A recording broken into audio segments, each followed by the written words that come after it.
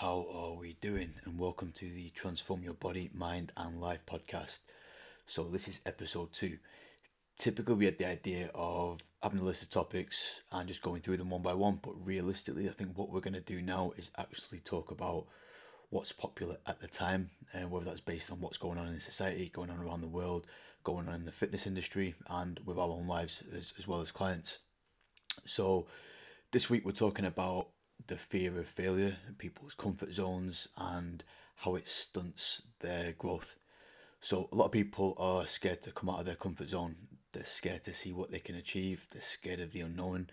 I personally have known people in the past who self sabotage and they're progressing so well, and just because it's something new, they panic. They want to get back to their comfort zone, so they self sabotage to a point where they get back to where they were so that they can feel comfortable. And it's a bit sad to see. A lot of people are scared of what friends might say, or their partners, family, colleagues. Some people are scared of the time. Some people are scared of the effort. Never base anything on what other people say. There's a reason. These them types of people are behind you. There's a reason why they may talk about you. They mean nothing to you. And put it this way: anyone, we get a lot. Anyone who's ever talked about us behind our backs, it's either because it's less experience, less income, less clients, less growth, less transformations. The list goes on. At the end of the day, it doesn't phase us one bit. There's a reason why then people are behind you and they will never progress. So don't let other people's thoughts, dictate what you want to do.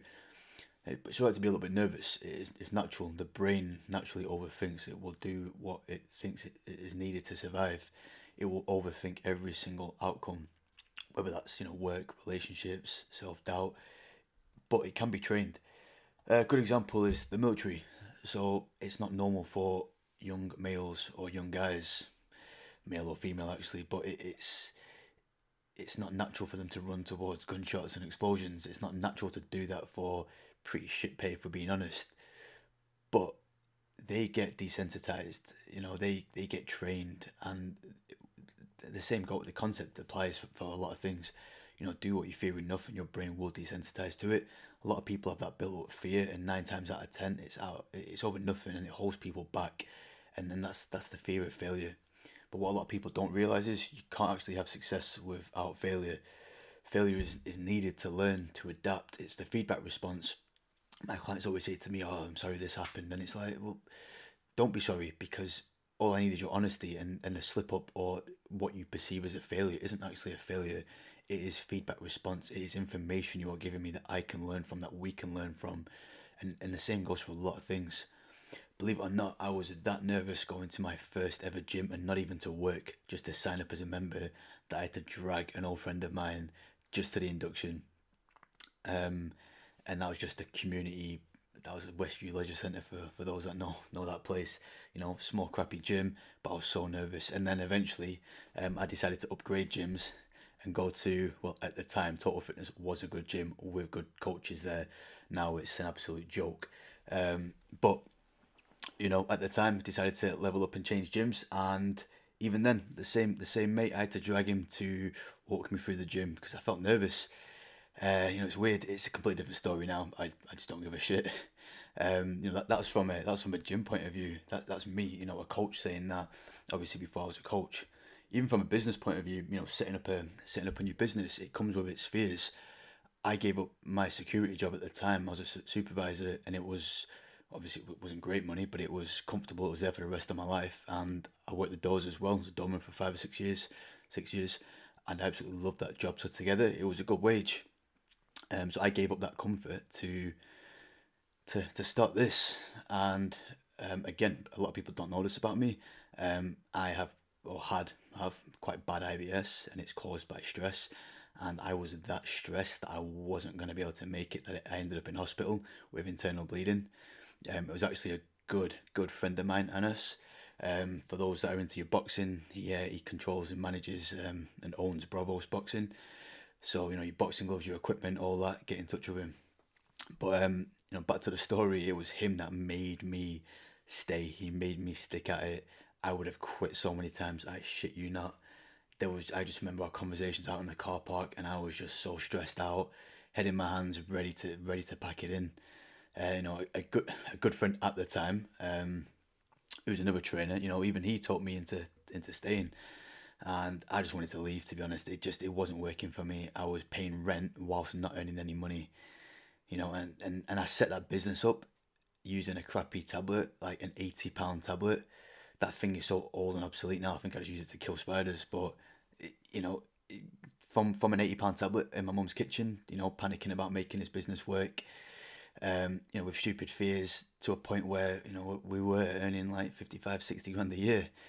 Um, and I used to have stupid fears back then, whether it was, at the time PT's copying me or people copying my marketing or, thinking that I can't charge this because I'm not good enough.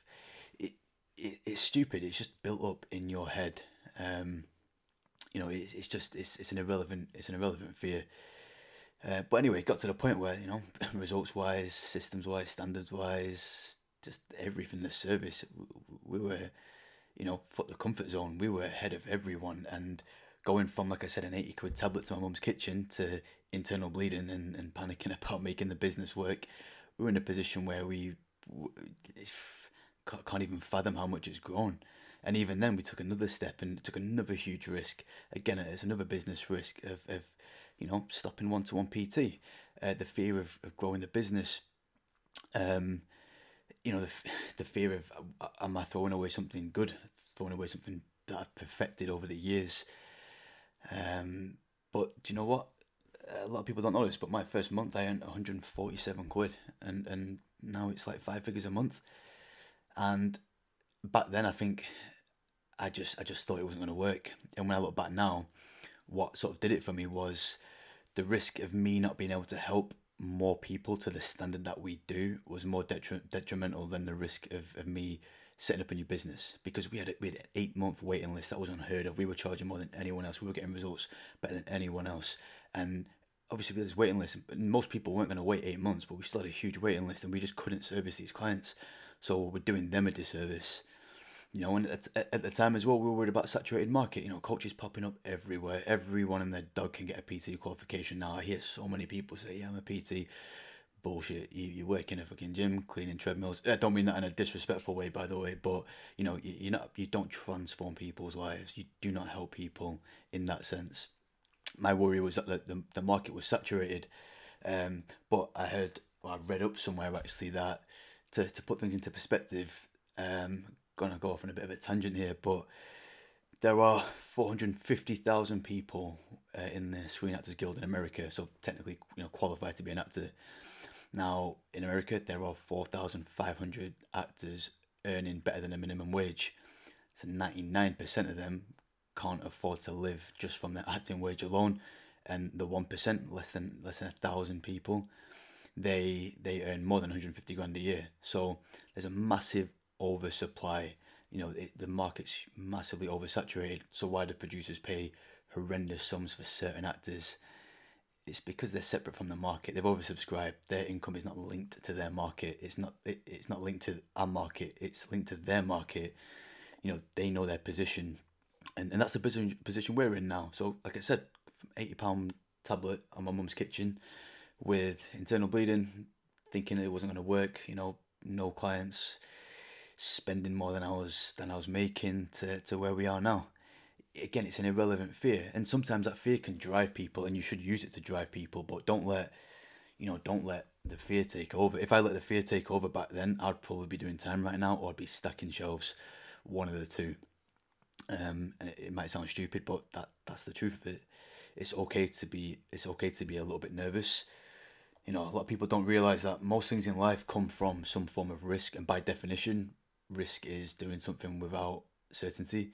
Sort of riding in the dark. To me, it makes it a bit more thrilling. It makes it more rewarding, definitely, because I know a lot of people won't even venture into that. They won't take that risk. So, that's their comfort zone. But I love that feeling.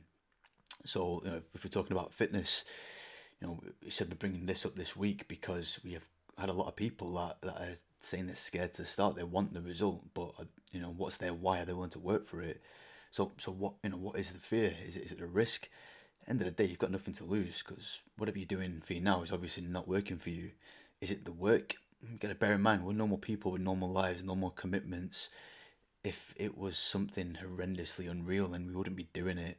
it becomes a lifestyle change. It's not a chore. It's not, I've got to wake up today, I've got to do my cardio today, I've got to cook today.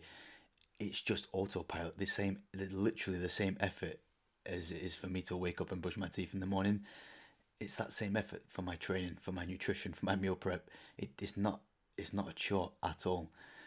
It's just about diverting that tension and that attention and time and energy into the right route to the point where it can become a lifestyle change.